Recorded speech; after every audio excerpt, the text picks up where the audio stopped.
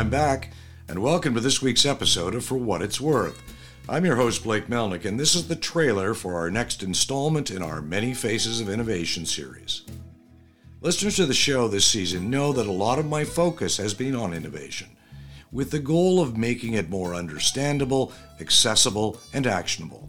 And I've been doing this by interviewing a host of innovators from across different fields of endeavor. And each guest has been carefully selected to illustrate a different face of innovation.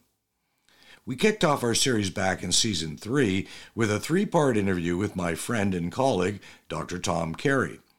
Tom has spent much of his career focused on both researching the innovation dynamic and applying his findings to action innovation within both higher ed and the workplace.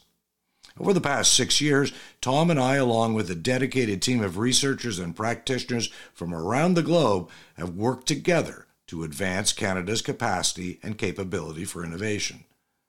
Specifically, employee-led innovation aimed at improving the quality of work.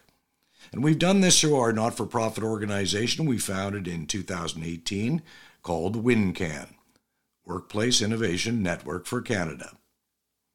The 3-part interview with Tom was designed to create a framework for altering people's perspective around innovation. That it is not solely the preserve of wealthy inventors, well-funded universities, or venture capitalists, that it is accessible to everyone through a combination of acquired skills, experience, and knowledge, all which contribute to building that mindset for innovation. Which, by the way, our research has shown to be perhaps the key attribute in unlocking the innovation dynamic in graduates and employees alike. In Season 4, we began the series with a 2-part interview with Dr. Terry Salias from Queen's University and his seminal research around what motivates people to innovate. From there, we interviewed Stephen Kohos from the engineering design firm Intuitive, based in Calgary, Alberta. And this interview told the story of Stephen's innovation journey as an innovation catalyst with Intuitive and highlighted adaptive innovation in the workplace, illustrating the importance of external knowledge capture, transfer, and translation, and job crafting to support employee-led innovation. We saw ideas originally developed in one context adapted for use in another to drive a different set of outcomes. In the episode which followed, The Power of Sound with guest Tom Powers, we looked at innovation in sound, where Tom's innovation efforts focused on rejuvenating something that had been lost, interpersonal musical entrainment, as a result of the excessive use of digital compression technologies.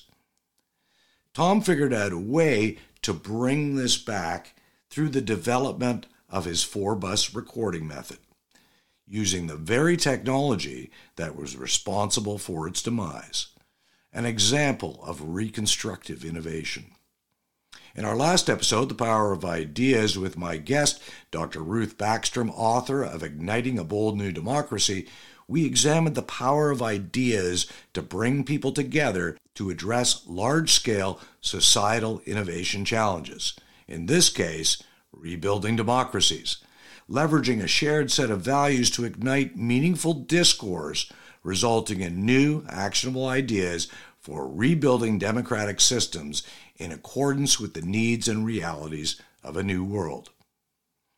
You know, the really cool thing for me is what I'm learning about innovation, particularly in terms of fostering the innovation mindset. Firstly, the more I engage with innovation, the more opportunities for innovation I recognize. Secondly, innovation tends to be problem or challenge-based and purpose-driven. Often it comes from a feeling of dissatisfaction with the status quo and a desire for change. And while I consider myself an innovator, hosting this series and hearing the ideas of my guests has increased both my awareness of and my own capability for innovation. Here's a small example. Tom Locke's brilliant idea of using the all too familiar QR code to create an interactive reading experience in his award-winning book, Moments in Time, inspired me to adapt this idea for our show. I realized early on that many people unfamiliar with podcasts weren't sure how to find For What It's Worth. And I fielded many questions about how to access episodes, how to subscribe to the show. When I would meet people, I would give them the URL, but of course they wouldn't remember that. So I decided to adapt Tom's idea, and I had our show t-shirts made with a small QR code on the back. I did the same with my business cards. Now people can scan their shirts, or mine. I really only need one business card in my wallet for people to scan when I talk to them about the show. And when I'm in a lineup to see a show myself, curious folks see the logo, scan my shirt, and become ambassadors for the show. Tom, you helped me address a problem with a solution that is simple, innovative, and cost-effective. Thank you.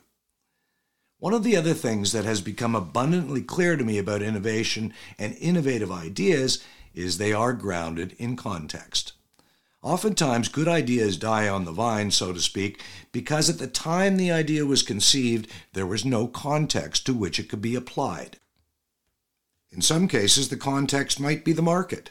In others, it might be the lack of expertise for development. Or it might be an outlier idea. In many cases, however, it might simply be an idea that no one knew they needed. My guest on the next episode of The Many Faces of Innovation is Sue Surrey, founder of Iris Booth. Sue is a photographer by profession whose innovation is what I would describe as both incremental and situational. Born from a certain degree of dissatisfaction at a job she'd been doing for many years, at an aha moment when she recognized the world had changed and a new context had emerged which matched both her experience as a photographer and her desire to do something different. Her innovation was not new.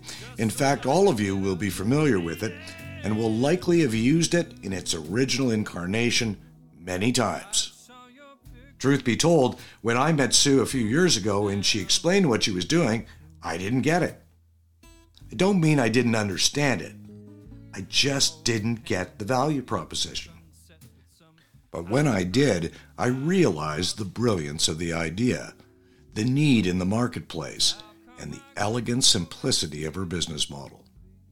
Make sure you tune in for the next episode of The Many Faces of Innovation called Eyes Wide Open to hear Sue's story. For what it's worth.